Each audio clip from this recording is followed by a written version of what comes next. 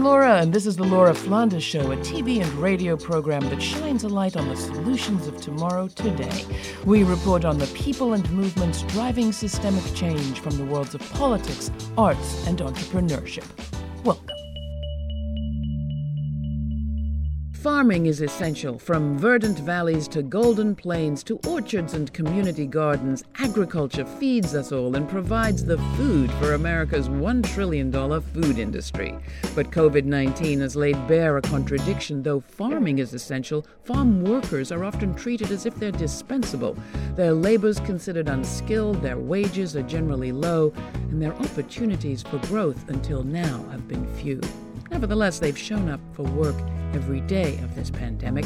Today on the Laura Flanders Show, we explore a new movement in U.S. agriculture that is helping farm workers become the owners of their own farms. We speak with brothers Francisco and Juan Farias and Rigoberto Bucio, three farmers who've pursued that path. We'll learn about two incubator programs supporting their movement, one in Washington, another in California. And then from Professor Laura Ann Minkoff-Zern about why this movement and this moment is good for everyone. Finally, legendary agricultural labor activist Dolores Huerta on her vision for how U.S. ag might emerge from this pandemic more just, more equitable, and more tasty. Hola, buenos días. Mi nombre es Francisco Farias. Hello, good morning. My name is Francisco Farias, and I'm glad to be here with you this morning. We're here in Burlington in the state of Washington, and this is Farias Farm. Has farming been a long time in your family, Francisco? Yes, my father, he was a farmer in Mexico in the state of Michoacan, and he dedicated himself to farming and raising cattle. In 1996, I arrived in Washington and started to work for an organic or vegetable farm. And I like that very much. In 2017, I decided to take a class in a Viva Farms program, where they help give you the tools to start your own business. You can also rent some land to start a small business. I made my decision because I always liked the idea of managing my own ranch. I really like managing a ranch, and I wanted to do it for myself. In 2018, my brothers and I decided to expand, and we rented more acres, and now we have 8 or 9 acres that are probably already producing. And you could say that we're already beginning to be a sustainable ranch that is working on its own. So, Juan, a question for you. You see how difficult it is for lots of farmers to become farm owners. What difference does Viva make? What difference does that program make to farmers like yourselves? I think the benefit of going through a program like Viva is that they do provide, that hands-on experience, and then they also provide a lot of resources here in the community, and they can also help you find buyers, and they have a CSA, so they purchase from the farmers that farm from them as well. And then another benefit is also that they start you out with a half acre. They provide everything that you need to get started, like tractors, you can rent them, water, which is a big one. So they provide the infrastructure, and then you just provide the produce. And then if you like it, you can stay with them a little bit longer, and you can increase the size of land that you're renting. But yeah, it's a good place to start out. Give it a try. See if it's for you, and if it's not, you're not going to lose a lot of money.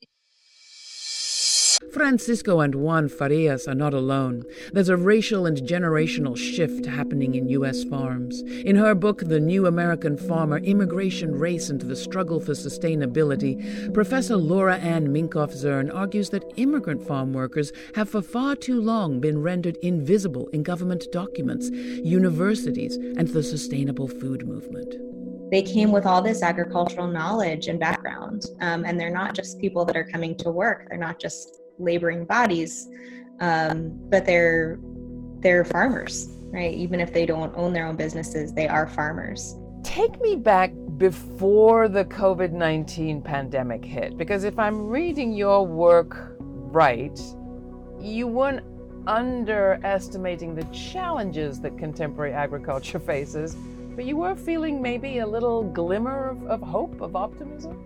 So when I completed the research for this book, it was early 2016. And as I write about, Trump was on the horizon. We knew that he was potentially going to be the Republican candidate. But it was a very different moment in the United States politically, particularly in terms of rural communities and agriculture. The book is about, somewhat of a community that I think there is a lot of hope for, people that we should be paying attention to regardless of the moment that we're in, that are providing a really interesting future for what should be happening in agriculture, I think, in terms of sustainability and social justice. How has it changed? There wasn't the sense of fear among the immigrant community and among the farm worker community that there is now. There was the sense that while there were deportations, people living in rural communities didn't have as intensive a sense of raids coming down, that they would need to be afraid in their workplace in the same way that they are now, that they would be targeted for racial bias the way that they are now. And so I think there was a sense that, even if undocumented, that they could use opportunities, they could be out in a marketplace selling, they could be a business owner, they could kind of live this quote unquote American dream, as problematic as we know it is. A lot of farm workers were trying to move in that direction. Your core point in the book is that who is an American farmer is changing. It's been disproportionately white men. I think you say a third of them over the age of 65. Something is shifting. What is that shift that's happening as you've documented in the New American Farmer? So what we have is a real generational shift going on right now for very good reason. The children of what the USDA calls traditional farmers, which is, like, as you said, the white US-born farmers, they don't want to take on the family farm because it's economically just such a, it's such a difficult business to be in. They're failing more than surviving, and that's even, the mid and large scale farms. So as we see those farmers age out, the question is who's going to take over that farms? And, there's kind of either they consolidate and they sell out to the next neighbor farmer, becomes a big farm, or someone else that's coming in to purchase the land, they go under. Or another thing that we're starting to see happen is farm workers, people that don't own the property, don't own the farm business, but are doing a lot of the majority of the labor, at least on fruit and vegetable farms, are coming in and getting access to rented land, or in some cases purchasing the businesses from the owners. And I argue that the reason that this is happening is because, as I talked about before, they're here with so much knowledge around agriculture, right? They're not just people that are here being told what to do and doing, it's considered unskilled labor, but it's incredibly skilled labor. And so they come here with an agricultural background, and they're really, in a lot of ways, in the best position to be moving into farm ownership positions. This is the Laura Flanders Show. I'm Laura. That was Dr. Laura Ann Minkoff-Zern, the author of The New American Farmer, Immigration, Race, and the Struggle for Sustainability. We'll hear more from her later in the show. You're listening to our special Farm Worker to Farm Owner, exploring where racial justice and food justice meet. You can watch this special report at our website, lauraflanders.org, which is also where you can subscribe to our newsletter to keep up to date on all our programming, especially our online exclusives. Again, that's lauraflanders.org. Next, we'll hear about California's Alba Farms, a place of learning and advancement for low-income and aspiring farmers seeking a better life. One of those farmers we'll meet is Rigoberto Busio of Busio Organic Farms, who went from working the fields as a migrant worker to leasing his own land thanks to the Alba Farms model. But first, here's Rise the Vibration by Clever Keys, featuring Diamond Dancer from the 10 years of Clever Keys anniversary collection, courtesy of House Keys Records. Raising the vibration is about what we do every day. The little choices we make, often ones we don't think even matter. What would happen if you decided to be kind to someone, especially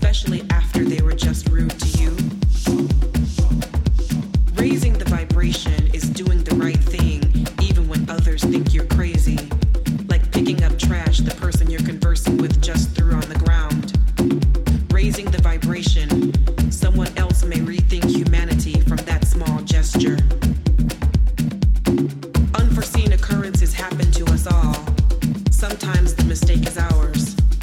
Choosing acceptance over anger or shame is raising the vibration. Rigoberto Busio made the leap from farm worker to farm owner with support and training from ALBA, an innovative organic agriculture organization in California's Salinas Valley. I learned this work when I was very, very young. And I learned that I enjoyed it, and I didn't really have anything else to do. So I kept doing it. I worked right here in Alba. I heard and learned about the PEPA program, and I got in. And now here I am as a farmer. So describe a little bit about what your life was like when you were a worker, before you became a farmer owner. I worked with a routine that was the same routine that I have now as an owner and a farmer, but it was different. I had to wake up at certain hours every day to be at work. I had to work continuously on a daily basis. Otherwise, you couldn't live. I mean, you couldn't get by. What was the most difficult part? Was it learning the skills, the business acumen? What was the challenge? I think of all of the challenges, the biggest one is that you start with nothing. And you have to create everything. And you don't know how to get some things or other things, really anything. And the biggest challenge for me and for us small farmers is money. I'm out of Alba. I've been out of Alba for 4 years now. And I'm realizing what it's really like to be a farmer. What do you think your generation of farmers brings to agriculture here in the United States and to the food system? Food, sustenance, something that can be generating jobs, and the satisfaction of giving, serving food, not to a lot of households, but to as many people as possible within my capacity and the capacity of every small farmer. So if there were many people who think like this, who love this about small farmers, it would be a perfect world. But the reality is that it's not. You go on to talk about the structural barriers that make it very difficult for many of these farmers to survive. Could you talk about some of those? On the one hand, there are some interesting programs, FarmLink and others, that you describe, but on the other are some fairly serious and high structural obstacles. Dr. Laura Ann Minkoff-Zern. The first is just capital to invest. Depending on the type of farming you're doing, you have to rent the land, you need some type of machinery, you need trucks to get to market, you need to pay for permits. Right, you just need money to start a business, period. So when you're looking at farm workers that are, some of them make as little as $12,000 a year if they only can work seasonally, and they come here with debt, there's the barrier of just being able to start a business, right, which is related to the history of discrimination that they've experienced. And then once they get here, even if they can start a business, what we've seen and has been proven through multiple court cases is that the United States Department of Agriculture has a long history of discrimination of, what they title Hispanic Latino farmers against African American farmers, against female farmers, that they've admitted to, right? And the cases that they've admitted to are very specific to particular time periods and particular processes. But what that shows us is that there is this history of them not looking at people of color and not looking at women as legitimate farmers and not giving them the same access to loans and grants and just assistance. We've interviewed Shirley Sherrod from Georgia on this program and heard a lot about the movements among black farmers that had to assert themselves to get any justice at the USDA. The names Fannie Lou Hamer and Grover Washington Carver are relatively well known. Is there a comparable movement among Latinx farmers to connect racial justice and social justice with farming justice and the right to the land? It's an interesting question, and it's one that I thought about a lot while doing this research. And I would say, in comparison to the movement for African American farmers' rights and rights to the land, which have such a strong history, I have not seen the same thing in the Latino Latinx community. And I think a lot of that comes from the language barriers. A lot of it comes from being a new immigrant population. A lot of it comes from the active movement history being more tied to labor than land access. So I don't think we have these same figureheads that I can give you examples of. That said, I think that that is shifting. So there are organizations in California, in Florida, that are starting to, in particular, connect the farm labor struggle, which has gone through kind of ebbs and flows with success over the past 30 years, to the land struggle. So I do think that that's changing. I do think there's more intersectional work being done among kind of the new and beginning farmer movement to address structural discrimination and structural racism within their own communities, so particularly among the young farming community. But what I found with the immigrant farming community is they were still really sidelined from a lot of mainstream organizing in the United States due to cultural barriers and due to language barriers, and due to being so physically isolated as well. And I talked to a lot of farmers about this, and I said, well, are you interested in joining an organization or becoming politically active? And most of them said no. You know, they said, no, I kind of just want to be a farmer. I just want to do my thing. So there's a lot more to tease apart with that. And it's something I wish I had asked more about. And I think part of that comes from some of them being undocumented and being part of undocumented communities and the fear in getting politically active. So while I think there's a lot of commonality, especially historically, between the African-American and immigrant farming communities in terms of the same types of struggles, I think the movement is coalescing in different ways. The last data that I saw said that 83% of people who labor in the farms are Latinx, Latino, Latina, but Latinx people only own 3% of farms. So if you have that much know-how and experience and willingness to work, how do you explain how small the number of farms are that are owned by Latinx people in the U.S.? Francisco Farias, farmer. Because we, as Latinos, we're not used to thinking about, we don't think about growth and owning our own businesses. We think more about working and earning a paycheck so that we can support ourselves. Starting a business, we all know, is a big responsibility. But you need to save up first and have money to open your own business. Because everything is expensive. I think there's a few other factors as well that go into it. Juan Farias, Farias Farms. The language barrier, for one, is a huge one. If you don't speak English and you want to go into business and you don't have anybody that can help you with that on a consistent basis, you're going to think you're not able to because, you know, how are you going to communicate with other people?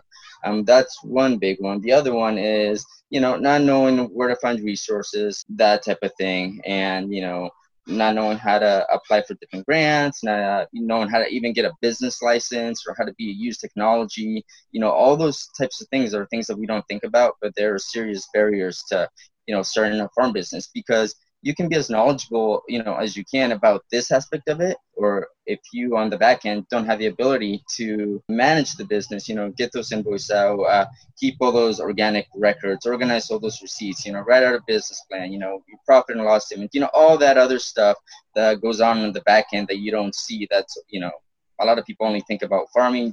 You know, you just go to the farm and you plant stuff and then you harvest it and you do that. That's a lot of hard work. It's super hard. Would be a good idea for the USDA and other organizations of U.S. farming to make it easier for farmers like you and your brothers to enter into this business?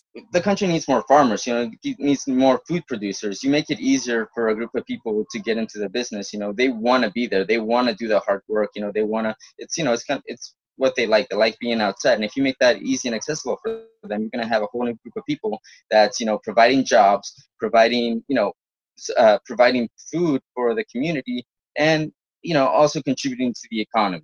Do you think we'd have tastier food? Creo que sí.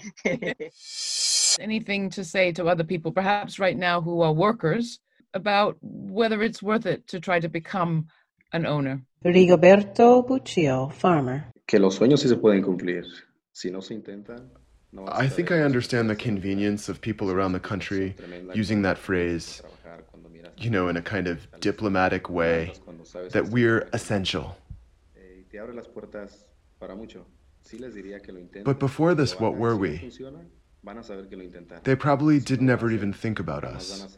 Today, fortunately, they do think about us. And hopefully, they will continue to think about us. Pero si no hubiera entrado en esto, no estuviera hablando con ustedes como lo estoy haciendo ahora. Agriculture's always been a site of struggle for civil rights, economic and environmental justice. For more than 50 years, Dolores Huerta has been in that fight. She's been a leading activist and negotiator for farm workers in California and across the nation. I spoke with her to understand this new movement in this moment in the context of agricultural labor history, and to find inspiration in her vision for our future. When you were coming up in the farm workers movement, there was the Black Power movement, there was the Chicano movement, there was the beginning of the sort of eco-feminist movement, there was Rachel Carson talking about ecology and ecosystems. We have uprisings in these times around white supremacy, patriarchy, police impunity, you name it. How are you seeing the struggle of farm workers in relation to these movements of these times? When you talk to growers, like I did many years when I was negotiating, they always talk about the deal. We're going to make a deal on this. We're going to make a deal on that. And this is the deal. This is the deal on the peaches, on the tomatoes, on the lettuce. And I used to think to myself, this is not a deal. This is providing food for people that they need to stay healthy, to stay alive. Why do you refer to this as a deal? So it's not about a deal which equals profits. We should think of food as nutrition. We should think of food as medicine. Should think of food as sustaining life, and to make sure too that life is healthy and that we are not poisoning people when we are feeding them. Do you see a transition happening? Do you see this effort being a wave of the future? And what difference do you think that transition of a whole generation of farm workers to farm owners might make? Oh, I think it would make a great amount of difference, because I think farm workers, they do care about their work. They see themselves as professionals. A lot of people don't think of them in that way. They think, well, it's a re-entry or it's a first entry level work into the work system.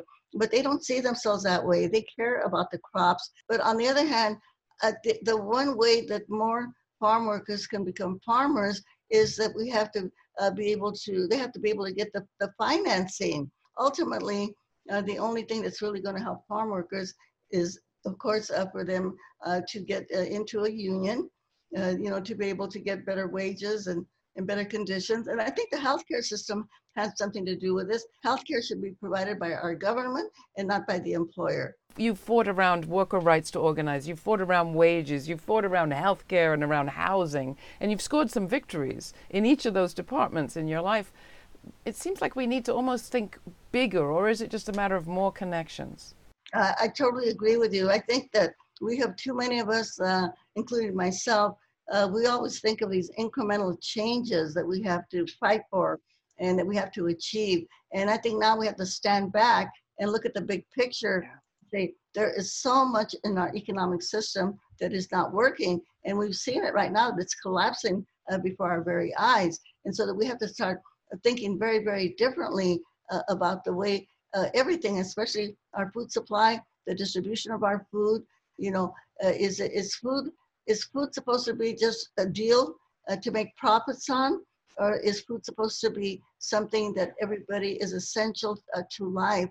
And how can we provide that food in a sustainable way that everybody can afford it? And again, when we think of California, where I'm at, and we're the fifth largest economy in the world, and again, we have here in the Central Valley where people make billions of dollars in profits on food, and yet we have so many children and families that live in poverty. And how can that be? Yeah. So that really speaks to the fact that we have to have radical changes. Well, you know a lot about building power. You've been part of building a lot of it in your lifetime. What do you think is the story, or do you have a sense of what the story will be that the future, maybe 50 years from now, tells of this moment? Just give you a little example, because this was many years ago. But my ex-husband, whose name I still carry, Mr. Huerta, he wanted to be a farmer. And we're going to college. And when he went to the ag department and told me he wanted to study agriculture, they told him, you could never be a farmer. I think the manifestations that we have seen of all of the young people that are protesting out there, and they have actually speeded up the process, you might say, because they have, kind of shaken the nation's conscience. But we need that same kind of energy, that same kind of movement going toward our economic imbalance. Right now, we're talking about racism, and we're talking about police misconduct, etc. But we know that the inequality that we have in economics also leads back to racism in a great way. Replacing exploitative deals with sustainable relationships, seeing farm workers become the next generation of farm owners, and dismantling racism within our agricultural and economic systems is going to require us to start treating everyone as essential, as valuable as the fruits of their labor. So how about when you sit down to your next meal, remembering the food on our table is a reflection of our economy, our society, our values, and ultimately, our humanity. If we can see this moment as, a turning point to say, not only can we not take advantage of those workers that are essential and have always been essential, but also how do we think critically about where we're sourcing our food and not going back to depending on these very vulnerable food chains. And I think we are in a moment, we could make that shift, right? If the momentum is there, if the policymakers are there, because the awareness is there. I think this is the beginning of maybe that inspiration about how we really start thinking seriously about our food and our food supply. How can we make it safe? How can, anyone that wants to go into farming, that they could actually do it. So I think the opportunities are endless. And I think too, now that people are at home and they actually have to cook, it reconnects people with food, as the nutrition that we need. You can watch this special Farm Worker to Farm Owner and see all these farmers we've spoken to in action, as well as find our show notes and links to all sorts of suggested reading and watching and listening at patreon.com/The LF Show. That's patreon.com/The LF Show. Our year-end holiday fund drive is upon us, and while we give our content away for free and without commercials, member support is what keeps us going. Members give us the funding we can rely on that doesn't come from government or corporations. They, that is to say you, keep our programming free as a podcast and available free to radio and TV audiences all across the country, whether they can afford costly internet or not. This sort of programming is more important than ever in these COVID times of people being shut up at home. More and more people are stressing their internet. So how about television and radio as a free source? On public TV, we're reaching over 200 million people free with this programming of progressive, fresh ideas. So how about it? Help us make season 2. Join now and become a Patreon partner. As a new member, you'll be included in our holiday raffle. You could win a copy of Farming While Black, Soulfire Farm's practical guide to liberation on the land that includes a signed note by the author. Leah Penniman is the director of Soulfire Farm, where growing food and community go hand in hand. She's been a guest on the show on several times. Most recently, we featured her in our food justice episode. In her own words, the book, quote, offers the first comprehensive manual for African heritage people ready to reclaim their rightful place of dignified agency in the food system. And during this holiday fund drive, not only will every new member be entered into our holiday raffle to win one of just 2 copies of this gorgeous book we have available, but your contribution, everybody's contribution in this drive, will be matched dollar to dollar, making it worth twice as much. Farm a little justice in your media field by becoming a Patreon partner of The Laura Flanders Show at patreon.com/The LF Show. And from yours truly and the entire crew, thank you for your support. We wish you a safe and happy holiday season. Till the next time, stay kind, stay curious. I'm Laura.